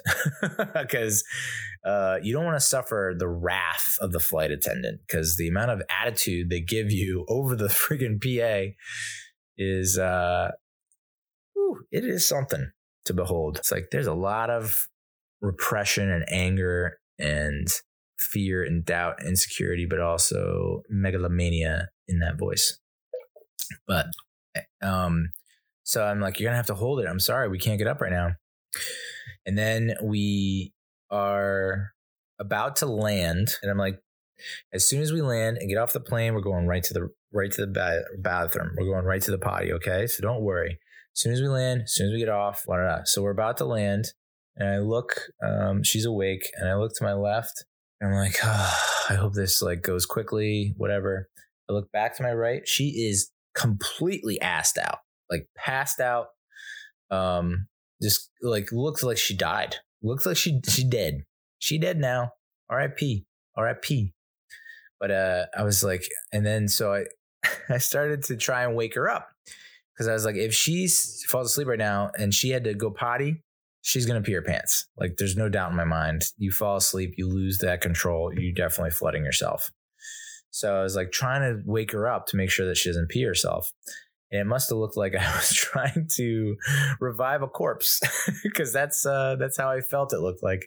I'm like, come on, Bree, come on, you gotta wake up, Bree.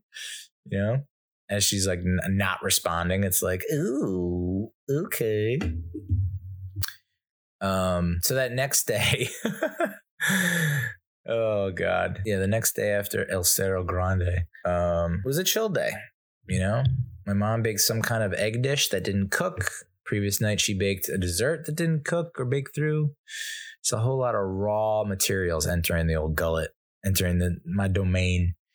You know, so she has oven problems, and I feel her.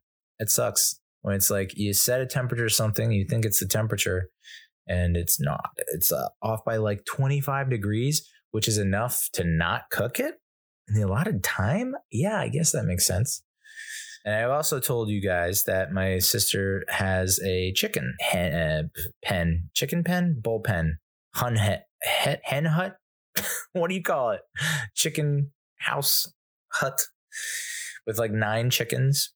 And so she basically can get like almost 9 eggs a day, I'd say, maybe half that, 4 or 5 eggs a day.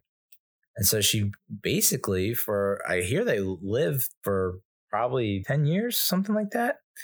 You're basically getting like unlimited eggs for a good decade. And I was like, do you think it's paid off yet? Has it paid off yet, having these 9 chickens, the amount of eggs you get? And she goes, no. It's like, oof. It's like, I don't know when it'll happen. I'm like, okay. But it looks cool, and they're fun to look at and listen to. We also had an indoor Easter egg hunt, where my nephew cried again. And he was upset because he was like, everyone needs to have equal amounts. And I'm like, you listen here, commie. You got to earn your way through this. Like, everyone had to have 9 eggs. And if you had more than 9 eggs, then it was a problem. And then we decorated the eggs with this eggmatic thing where you stick it in and it rotates it. And then you have like a pen or marker, and you can just kind of lightly touch it and it becomes a ring around the egg, or you can move it around and whatnot. So I got some sweet time-lapse videos of that. Very excited about that. Then we went in the pool, and it's got to be a record because the water was bone chilling. I don't think I've ever been in a pool in a non-exotic tropical place that early in my life. First week in April, that's got to be a record. And the moment I get in and my heart stops completely, I see him getting swarmed by the kids, and I immediately put a kibosh on it. I was like, no one's touching me. No one's coming near me. No one's talking to me. And sure enough, they listen somehow by the grace of God. It's like, you can't be going through this incredible shock to the system and then also have you guys draped off of me. Like, I'm going to friggin' perish in this pool. Bree, my daughter's also learning to swim without swimmies. Or I guess not. I mean, this is the first time this year she's gone in a pool without swimmies. Those little floaties that you wear on your arms around your, the vest. She did do it last summer and I was able to help her out. But this summer, this is the first, it's not even summer yet, but this year, this is the first time this year. And it's insane how crazy high confidence she gets without being assisted so quickly.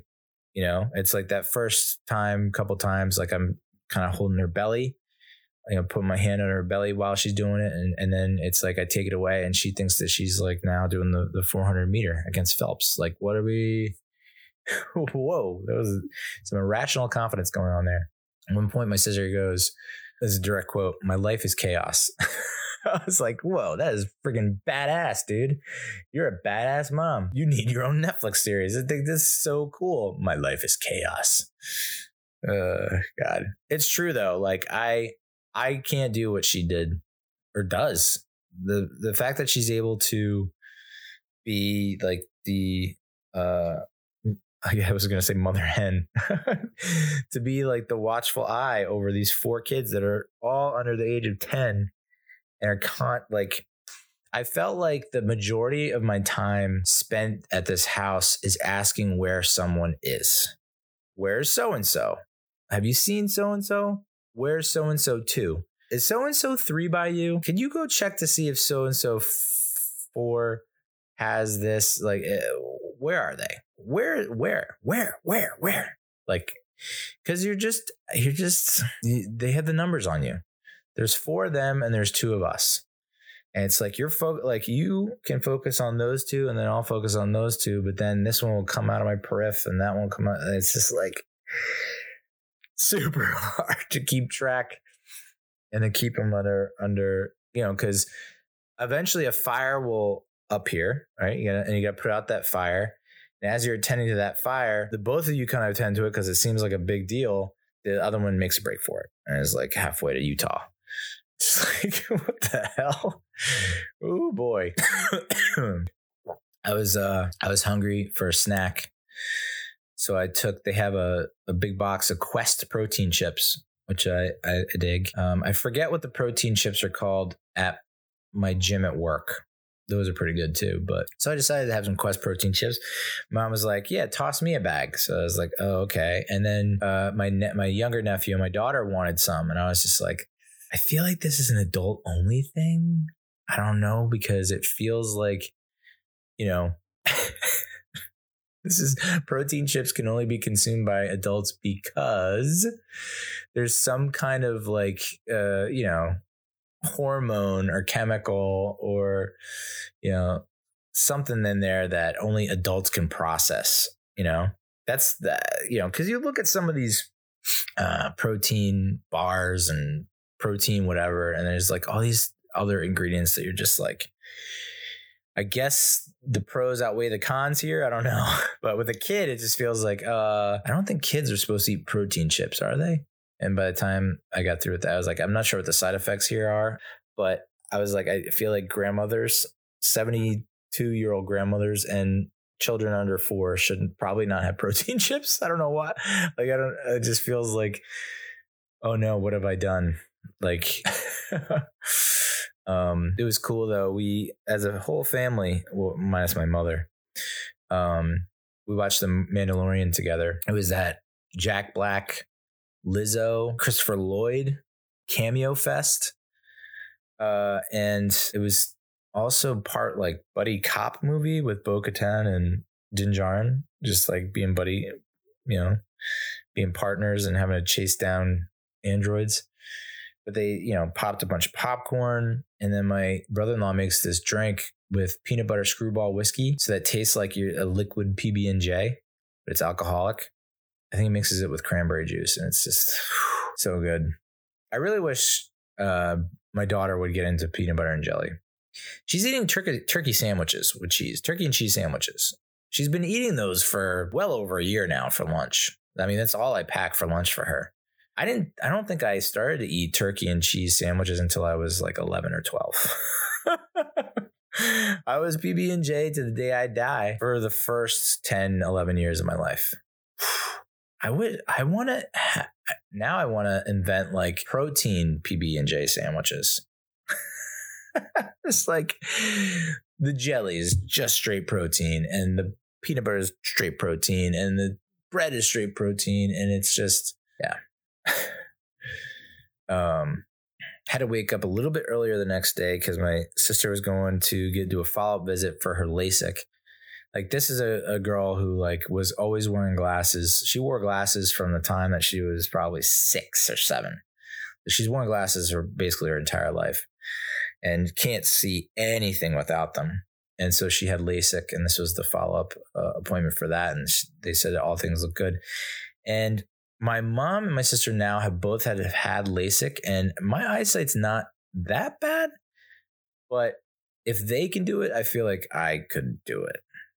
Because the only thing that's been holding me back from LASIK is, one, my dumbass thought it was like a scalp. Like, there's a scalpel. Is there a scalpel involved, or is it just lasers? I don't know. But I was like, I can't have them. Like, I don't care how drugged up I am and how numb I am. Like, that just freaks me out, having someone like in my eyeball and cutting it and ugh. But they were like, no, it was like 10 minutes, 15 minutes. Like, you're awake and aware of everything that's going on. You can feel something is happening, but you can't feel the pain. Like, all right, maybe I have to look into it. I don't know. It's funny though. She showed me a video of when she had to wear like the protective glasses or whatever that you have to get after LASIK. And so they have this camera in their living room, and it looks out in the living room.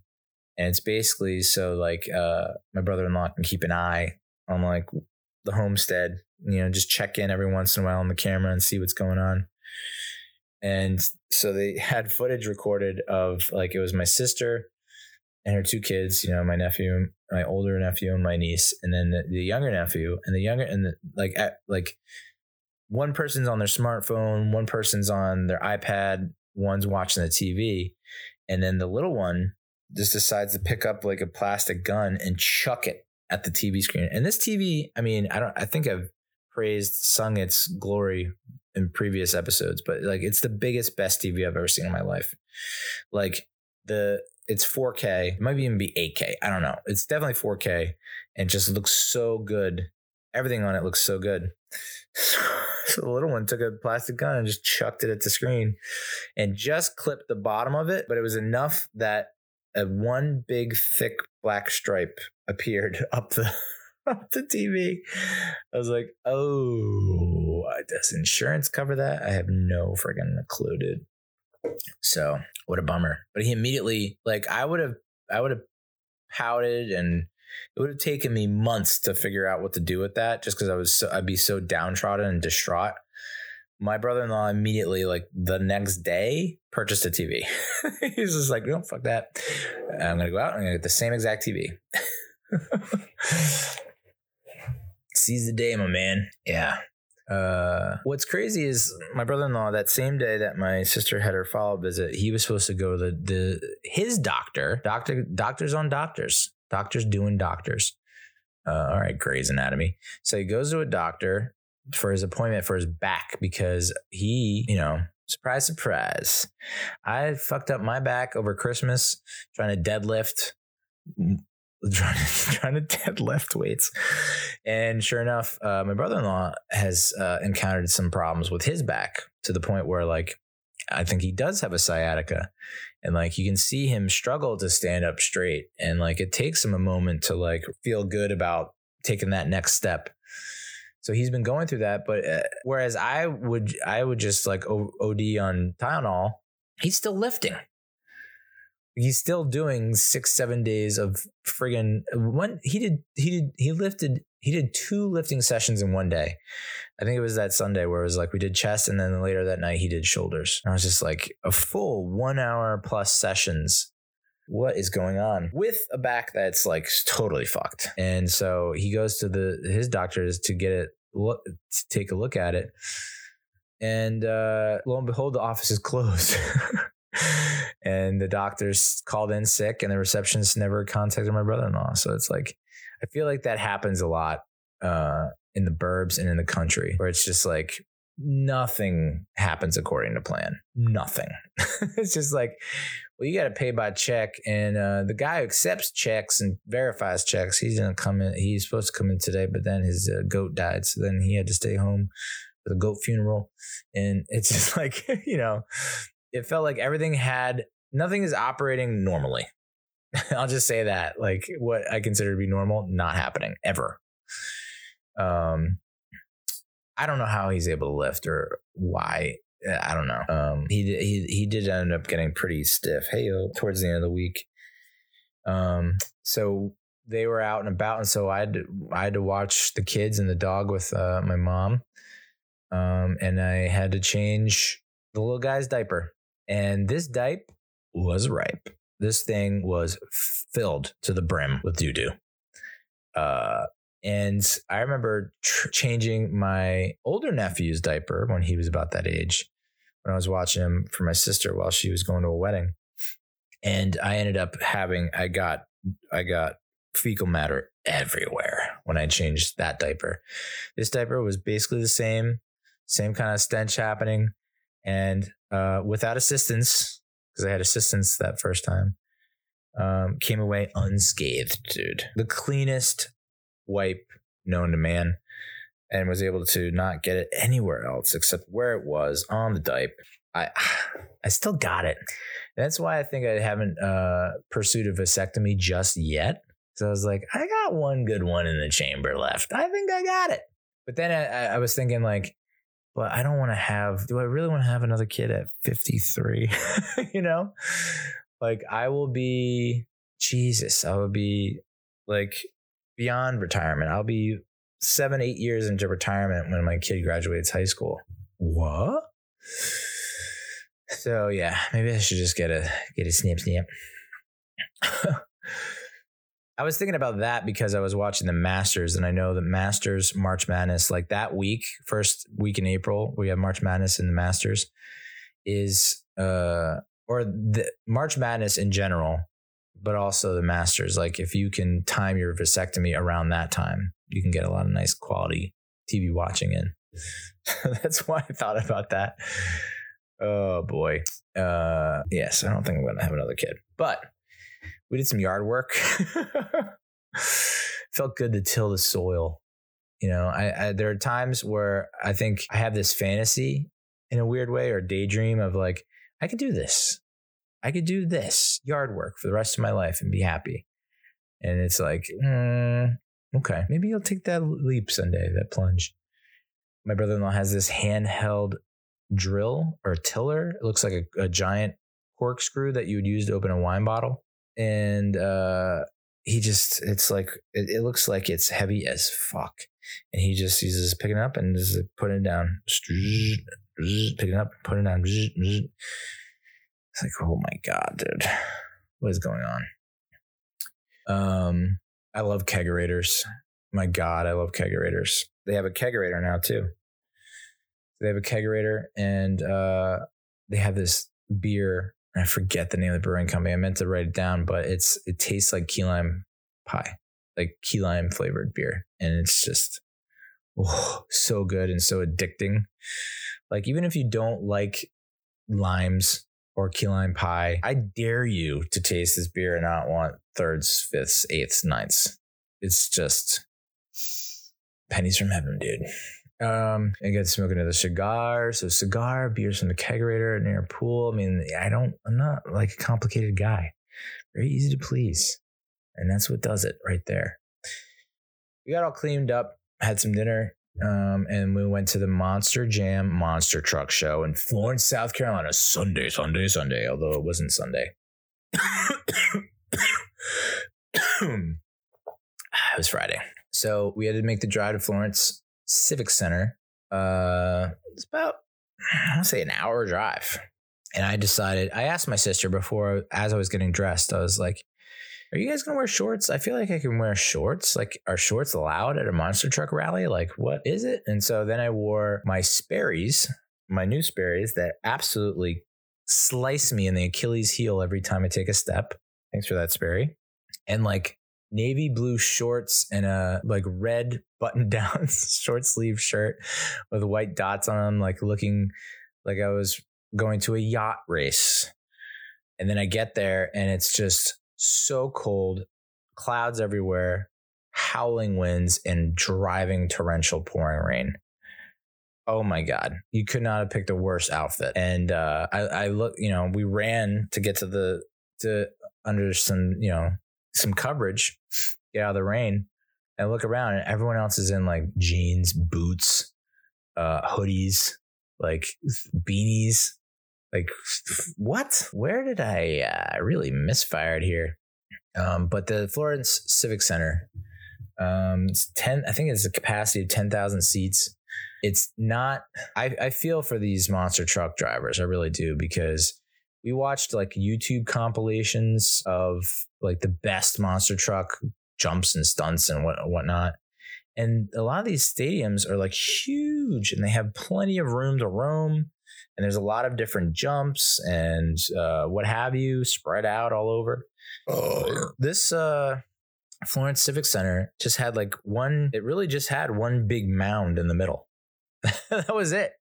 So I don't know that they really could do much. It's probably smaller than a hockey rink, but bigger than a basketball court.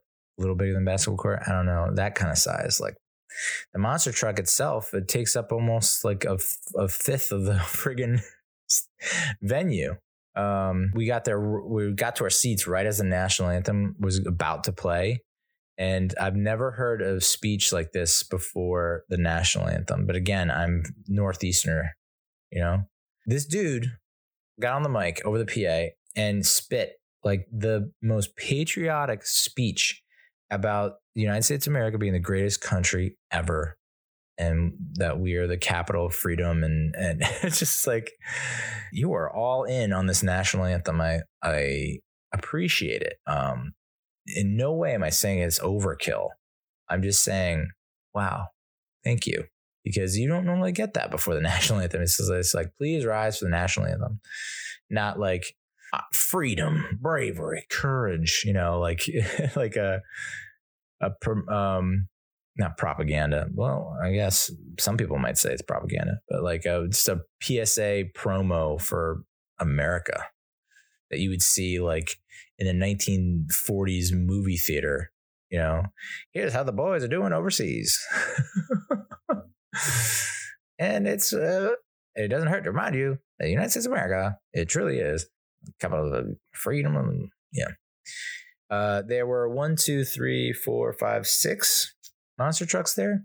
Gravedigger still cruising. 40th anniversary of Gravedigger this year. Which is wild to think about, that of all the monster trucks, like I used to watch monster trucks when we lived in Lenoir, North Carolina. I forget if it was TNT, TBS, USA, but they would have monster truck shows. And so I remember watching like Bigfoot, Carolina Crusher, Gravedigger. There was like 4 or 5 others that I remember seeing. And now it feels like it's the last one that I recognize from my youth is Gravedigger, 40th anniversary. But it's wild that like why Gravedigger has survived all these years, but like where's Bigfoot and where's these other great brands? I don't know. And some of the names, it's like, and the designs, like, this is, what are we doing here? Terminal Velocity, I think it was driven by a rookie. Thought that was a decent name, long to say, but I guess a pretty decent ride. Just Get Her Done, which I didn't even, I thought it, like when I first saw it, I was like, oh, that must be like the practice truck or something. It's like, you go to watch batting practice at a baseball game and they're wearing their batting jerseys. You're like, all right, well, that's not what they're going to wear in the game. Right. Like it just looked like a white blank truck body with just all the sponsors on it. I was just like, okay, interesting. It feels like you didn't put a lot of effort into that one. Just get her done. It's like, what do you think about this truck design? Well, just get her done. Okay. And then Megalodon, which I thought was probably the coolest design truck. It basically looks like a giant friggin' shark. It's got the dorsal fin, the big fin up top. It's got the flippers on the side and the tail. Next one was Monster Mutt Dalmatian, which it seems like Monster Mutt has really hit a chord or struck a chord with like the younger kids, the younger fans or something, because they now have like 3 or 4 different variations of Monster Mutt. And this one is Monster Mutt Dalmatian. And I got to admit, we'll talk about it. The last truck was Wild Side, spelled, I think, normally. Like they couldn't even throw like a wide in there and a Y in there, and then it would be like, oh, Wild Stallions, Bill and Ted's, hello. But it was weird because they started with one-on-one races, and it's not a very big area. And then they have these weird inflatable cones, like one on each end of the oval.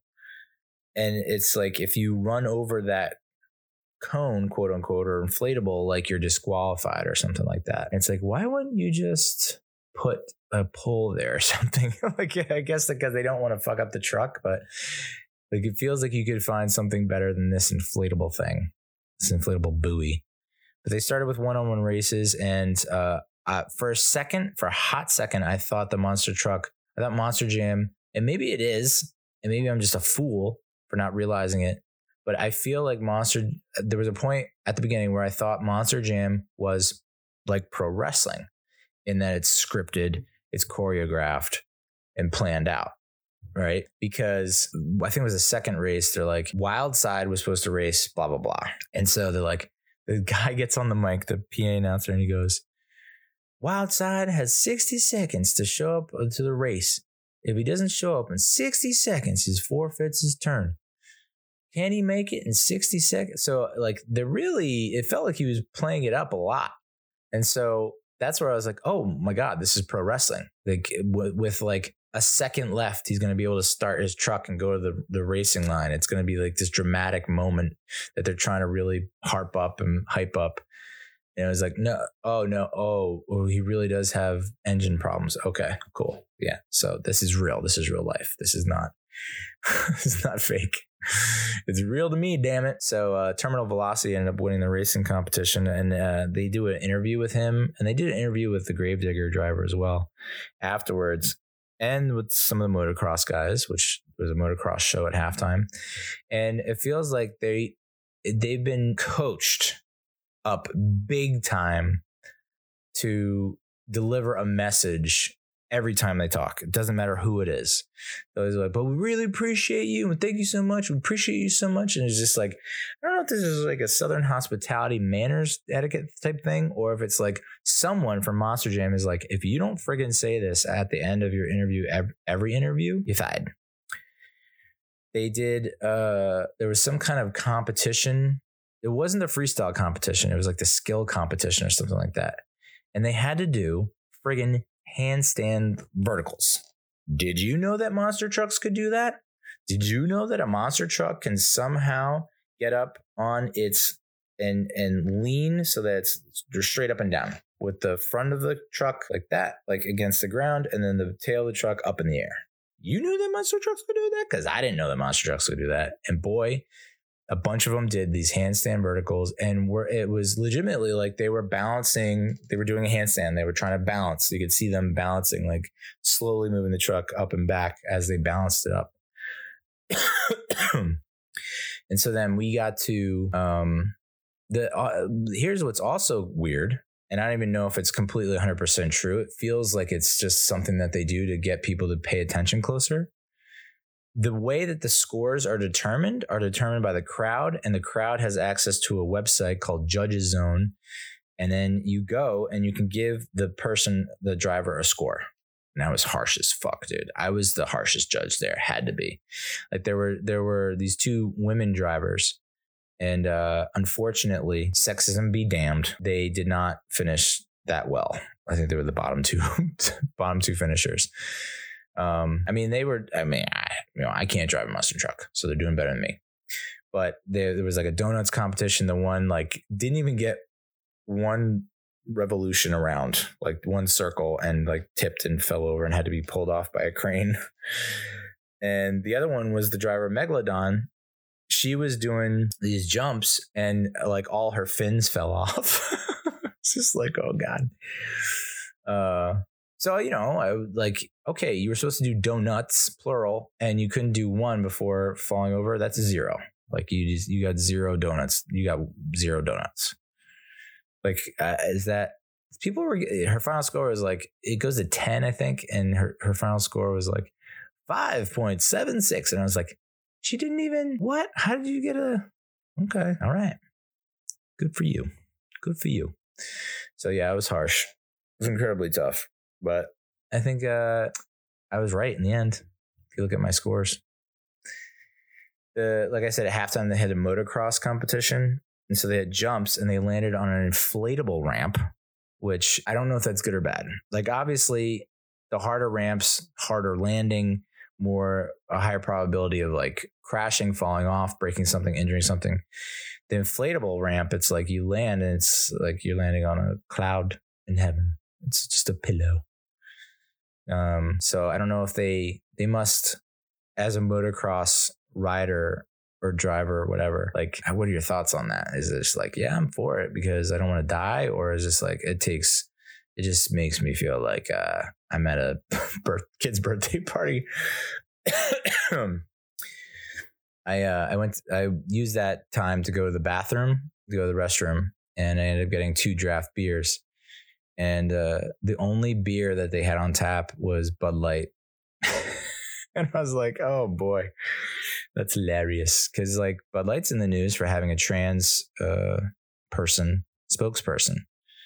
And I just was laughing at the irony of like, I don't know that a red state like South Carolina is very, I don't know what their views are on trans people, but I assume it's probably not great. But it's just funny. Like, that venue must have been like, saw that news and saw that they only have Bud Light and was like, oh, motherfucker. Well, okay. I'll start filing the papers. The most noise of the night came during a giveaway. There was some kind of case, and I don't know what this case was, but it looked pretty important. Silverish. I think it was bedazzled. And it was signed by all the drivers. And I was like, that's got to be weird for the competitors, for the drivers tonight. It's like the loudest pop came when people wanted to win something for free. And it wasn't you putting life and limb on the line, doing jumps for the entertainment. That didn't make them shout and clap and go hysterical. It's some kind of case, and they only like it because it's free. I don't know. But then again, it is signed by you, so that's got to make you feel a little bit better. Whoa. It was funny though. They had these 2 hosts, I guess, guy and a girl, and the guy was it was a little bit helpful, but it also was just funny because it was like anytime a truck had problems or issues or didn't perform as well, or things didn't go according to plan and didn't perform well, or might have disappointed the crowd, he immediately comes in with like making excuses for the driver or for the truck or for the course, blaming the course, and then saying, well, the truck had all new parts, and then it was like da-da-da, and like, oh, there was a death in the family. Like, it was just like, this guy has just a cheat sheet of all the go-to lines for making excuses for like the trucks, the drivers, of course, and everything. Like, he always had a reason for why there was this underperformance. It was like, well, 2 weeks ago, I know that they had a chassis problem down in Jacksonville. And it's just like, holy crap. Like, this is informative and I appreciate it, but also you gotta stop making excuses. And then we finished the night by going to Buc-ee's, which is interesting because when I was at my work offsite, there was one of our ad salespeople was wearing a Buc-ee's shirt. And I was like, oh, that's pretty cool. I like that. And then we ended up going to Buc-ee's, and it's, I don't know if it's self-proclaimed or if my brother-in-law made it up, but the world's largest gas station. And not lying, not joking. I'd like to meet the gas station bigger than this one because it had to be 100 pumps, more than 100. Like, think about when you are driving 95 or a major highway and there's a big rest stop and you go to that gas station. There's probably like 5-6 lanes, maybe a dozen. This one had more than 25 lanes. Had to be more than 25. Then there's just a gigantic, like, Costco looking warehouse on steroids. And you walk in and they have literally everything and anything under the sun. But like, their merch is cool. I'm kind of bummed that I didn't go and like purchase some merch. My daughter had to go to the restroom, so I took her in the men's restroom, of course. World's largest restroom. There was like 100 plus stalls and urinals. It's out of control. There was a beef jerky bar. I've never seen anything like that, where they had to be a dozen different varieties of beef jerky. One was ghost pepper, teriyaki, all the favorites, but also some curveballs thrown in there. They have a fudge bar station where I wanted fudge so bad. I was like if I eat after 9 o'clock, any kind of sugar, guaranteed night terror. And it's like, I'm kind of over night terrors at this point. But, so I didn't get it, but they got it. They got tons of fudge. And it was just like, how are any of you going to get to sleep tonight? That is some old people shit to think about. So the day before Easter, my sister, that night, I offered to help, but my sister's like, no, I can do it. And I was like, all right. So she's just going to put some chocolates and some plastic eggs and hide them around the house. That's cool. How much work could that be? She ended up putting together these incredibly ornate, intricate baskets of chocolates with toys and all that stuff. I was just like, what are you doing? Easter's not a big day? Oh, it's not a big day. Really, not a big day. Look at this friggin' masterpiece of a basket. And of course, tears were shed. That's just how it goes. That's mine. This is mine. No, that's mine. Yours is over there. No. I'm pretty sure that's mine. Well, I didn't get one yet. Well, that's mine. Okay. It was just at the point where my eyes kind of glazed over and people were like, are you all right? And I was just like, I don't know. I don't know. I don't know what's wrong with me, but I don't know if I could do it's just, it really is chaos all the time. And then we did a chest workout. And I tell you, I worked out more in that 1 week than I have in the past year, for sure. It was every day. And since then, I have not lifted a single weight. And I can tell, I can just feel it. We got to use the sauna. Yeah. So in addition to the hot tub, there's a sauna. The sauna is cool. I was telling it has speakers so you can play music over the speakers. It does not have the rocks that you can pour water on that sizzles, which is a staple of most saunas. But it does have a little place where you can burn essential oils. And so my brother-in-law had the eyedropper and was doing that. Supposed to help with detox and recovery or something. Infrared heat in the front and in the back or the sides or something like that. It's about the size of a telephone booth though. And I was in there with my brother-in-law. So you just see these two larger individuals, one muscularly developed, the other flabbiest fudge, sweating and beating up in the sauna. But the last time that I felt like I was in the sauna was I was 13 years old and I was playing Pop Warner football, and I was overweight. They have a weight limit. It was 125 pounds, or I think it was 125 pounds. You had to be under 125 pounds in order to play, and I was right above that. I think I started off the season 130, 135, maybe even 140. I don't know. And because if I play in the next level up where you have to be more than 125 pounds, those kids are 3 years older than me. No, I'm not. No, 2 years, 1 year, 2 years older than me. I'm going to get my ass handed to me every down. So I decided to lose the weight. And so I would do a lot of running in sweatsuits. And then I would go in the sauna with my coach. I know you're getting Jerry Sandusky vibes. It wasn't anything bad. I was in a bathing suit, but he decided to go fully nude and just big old dude sack hanging and flopping around. That was my last experience with a sauna. That had to be when I was 12, 13 years old. And I saw my coach's hose. Whoa. But that was refreshing. Oh no, actually it also reminded me of, that wasn't the last time. It reminded me of Shock the Body, which is what we did with Ball Game down in Tampa in my mid-20s, which I don't think I could do now, which is, to get over a hangover, you shock the body, which means you have to go to a place like my buddy's complex where there's a pool which has cooler water, cold water, and then a sauna, which is hot air. So you go in the sauna for 15, 10, 20 minutes, and then you go jump in the pool, shock the body, you come out and go back into the sauna, back in the pool, and you do that a couple of times, and it's just like, you're not thinking about that hangover anymore. Yeah, so that was basically the trip.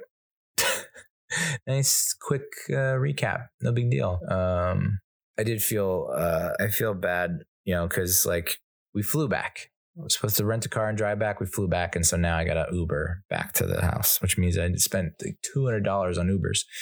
The first 3 Ubers canceled on me at the Philadelphia airport, and I had picked up some Chick-fil-A, before getting on the plane. And Chick-fil-A has, I guess, a pretty noticeable aroma, I'd say. And so I imagine the people around us must have smelt it. And then I decided to bring it into the Uber because I figured, well, I don't want to be on an hour-long car ride and she keeps asking me for something to eat or drink and she wants her milkshake and her nuggets. And it's like, well, we're on the freaking highway, dude, for the next hour. So I decided to bring it into the car, and like the driver had to ride with her window completely down the entire time. I was like, I feel like such an ass. And of course, my daughter was doing these windmill things and hit my hands. So hit the bag out of my hands. It falls on the ground. I didn't realize at the time, but it spilled all inside the bag. So I'm like holding that, and I know I'm just going to I don't feel it, but I know I'm going to get out of the car and look down. And it's going to be like I milkshaked myself. Like, did you just go number 2 out of your number 1? But no, she never did want it. It just stunk up the car. So yeah, that was the trip. Sunday I didn't do jack squat, and it was so quiet and relaxing. Like literally, like normally I will immediately throw on a TV or at work I'll put on some music. But that Sunday and that Monday, it was just the sound of silence, and it was golden, my friends. I could not. My ears were like, "Thank you so much." It's just like, yeah, this is the laziest day. I think the move goal on my watch is not high. It's like 330, something like that, and like I barely hit 100 on Sunday. I was just like, I am firmly planting my butt cheeks in this couch, and I'm not getting up until until my eyes can't take no more. And I did exactly that. I ordered delivery twice. I got Princetonian Diner takeout delivery, huge veggie omelet that came with 2 slices of bread. So I made this huge egg sandwich and then a big ass yogurt bowl. And then I ordered a whole bunch of Chinese food for dinner. It was just like, this is the ultimate fat kid Sunday. Like I feel like I deserve it because I just went through 6 or 7 straight days of like, we gotta go. Where's so-and-so? This is what's happening. All right, now do this. Now do that. Daddy, look at this. Do that. And it's kind of cool because you're just super duper active. But then it's like you can see what happens to me when I don't have that much responsibility. Like Bree's not with me. It's just like we're gonna go full degenerate mode. You're gonna be a slug today. Enjoy. And then I'll get into some of the other stuff from this past week on the next episode.